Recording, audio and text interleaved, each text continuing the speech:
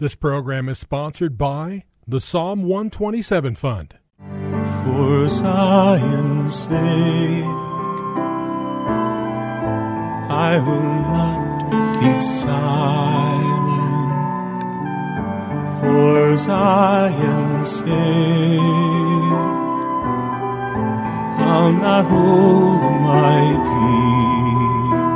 peace. Welcome to For Zion's Sake.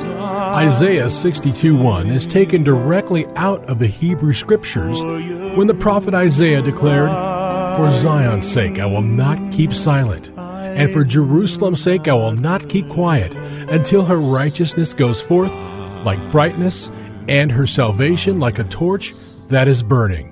Your hosts for the program are Shelley and June Volk, Jewish believers burdened to see Jew and Gentile become one.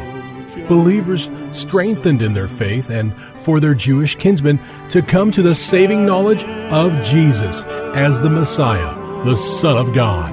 Bless the Lord and welcome to For Zion's Sake. Thank you for joining us. We're the Volks. My name is Shelley. And my name is June. Hi, everyone. It's good to be with you. And if you were with us yesterday, you know we started sharing about a very unique, special man in the New Covenant. And that man is Joseph of Arimathea.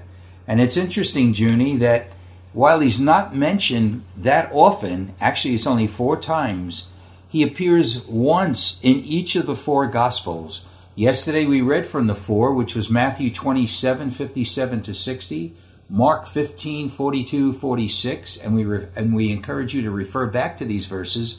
But we'd like to read the portions of Scripture that were included about Joseph of Arimathea from Luke 23 and John 19. Luke 23, verses 50-53. And behold, a man named Joseph, who was a member of the council, a good and righteous man, he had not consented to their plan and action, a man from Arimathea, a city of the Jews, who was waiting for the kingdom of God. This man went to Pilate and asked for the body of Jesus. And he took it down and wrapped it in a linen cloth and laid him in a tomb cut into the rock where no man had ever lain. All right, go with me now, if you have your Bibles, to the Gospel of John, John chapter 19, beginning at verse 38. After these things, Joseph of Arimathea, being a disciple of Jesus, but a secret one, for fear of the Jews, asked Pilate that he might take away the body of Jesus. And Pilate granted permission. He came therefore and took away his body. And Nicodemus came also with him, who had first come to him by night, bringing a mixture of myrrh and aloes, about 100 pounds weight. And they took the body of Jesus and bound it in linen wrappings with the spices, as is the burial custom of the Jews. Junie? Yes, and we talked yesterday, Shelley, how Joseph of Arimathea was part of the Sanhedrin Council. He was a leader amongst the Jews, and it meant a lot because the leaders, the Sanhedrin and the Pharisee, did not accept Jesus as the Messiah or as the Son of God. So what Joseph did by going to take Jesus' body was identifying with the body of his Messiah at the most terrible time. And we pointed out yesterday how today there are so many things in the church that are filled with the world. Would we be willing, no matter what the condition of the church is or people's lives, would we be willing to identify with those who call upon the name of the Lord and pray that the body of Christ would be made whole and complete and the power of God would transform us and change us? You know, Junie, that's such a vital point when you pointed out on a natural basis, Joseph of Arimathea was willing to identify himself with Jesus, who was dead. He gave up the spirit to the Lord. His body was in terrible condition, and he went and was willing to be identified with Jesus himself at that point in time. So how much more should we, as part of the body of the Messiah, be willing to identify ourselves with the body and with the head of the body, Okay, and the head of the body is Jesus, who's now seated at the right hand of the Father. But we, the only natural representation, the only physical representation of the Lord, our head, is the body of believers, the spiritual body, born-again believers who have accepted the Messiah as their Lord. Despite our failings, despite the condition of the body, we need to remember that Jesus said these words, I will build my church, I will build my body, in other words, and the gates of Hades shall not prevail. And so many people are not attending regular worship services, are not identifying themselves with the corporate expression called the body of Messiah, because they find fault. Amen, there's lots of faults, but God is going to bring this body to a place where one day it will be without spot, wrinkle, or blemish. And we look forward to that day. And we know that the body of Christ is the church.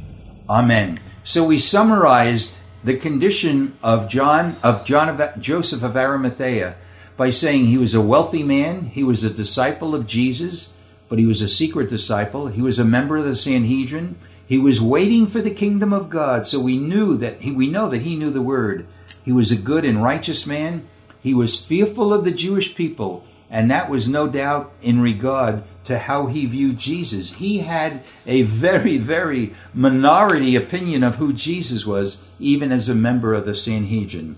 But how many people today in their hearts believe that Jesus is the Son of God? And perhaps if you're Jewish and listening and do believe that Jesus is the Messiah, yet for one reason or another we're fearful of manifesting that belief in a visible way. Are you like Joseph of Arimathea? Do you have a yearning and a love for the things of God? Do you even love the Word of God? But yet there's no outward external evidence of that in your life. And perhaps, just perhaps, you're listening to this program and saying, and I hope you are saying to yourself, perhaps it is time to take a step of faith.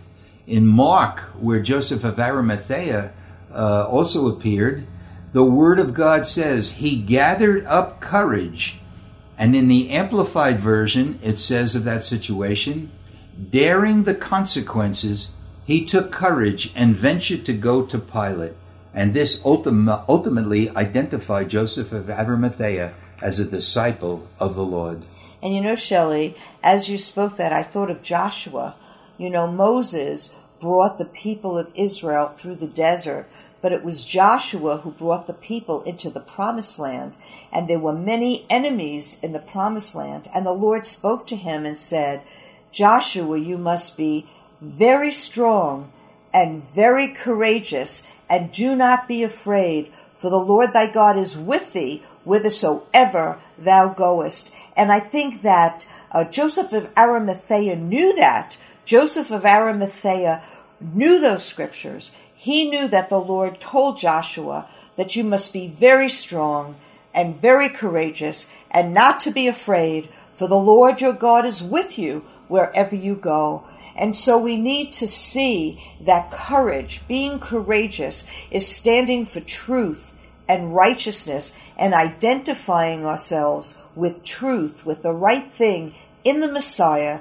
And then light can come not only through us, but to us. And we open up ourselves to the mind of the Messiah, the mind of Christ, and our life makes a difference. And so as you're saying, Shelley, is there an outward manifestation in our lives that we are believers? Are we different? What makes us different? How are our lives different than the people who live in the world? Because we're called to be sanctified, set apart, and living for the Lord. You know what, Junie, it makes me think of our own testimony as Jewish believers. After my brother Paul became the first believer in our family, he came back and told us about Jesus. And of course, I was not too receptive to it. And praise God that even that night you had a revelation that Jesus was the Son of God. And a year and maybe 4 or 5 months later, I too was introduced to Jesus through a divine impartation into my heart. And when we both were believers, many of our family relatives abruptly ended the relationship, or the relationships were dramatically altered because we believed that Jesus was our Messiah. And you know, Shelley, relatives are flesh. And the flesh and the spirit are always at enmity with one another. So it's not only outside of ourselves with people who won't identify with us as a believer because they think it might be foolishness, or as a Jew that you really left the faith of your fathers, when we believe that Jesus is the fulfillment of the promise that God gave to Abraham, Isaac, and Jacob. But flesh is even deeper, and so is spirit, in that if the Spirit of God dwells in our hearts, then we too have battles between the flesh and the spirit. We too have battles with what we think or what we feel, and yet finding the will of God and yielding our life to His will. And it must have taken a lot, Shelley, for Joseph of Arimathea to go and get the body of Jesus, knowing that somebody might see him or somebody might hear about it. His life could have been in jeopardy because at that time they were stoning people to death who were Jews who believed in Jesus.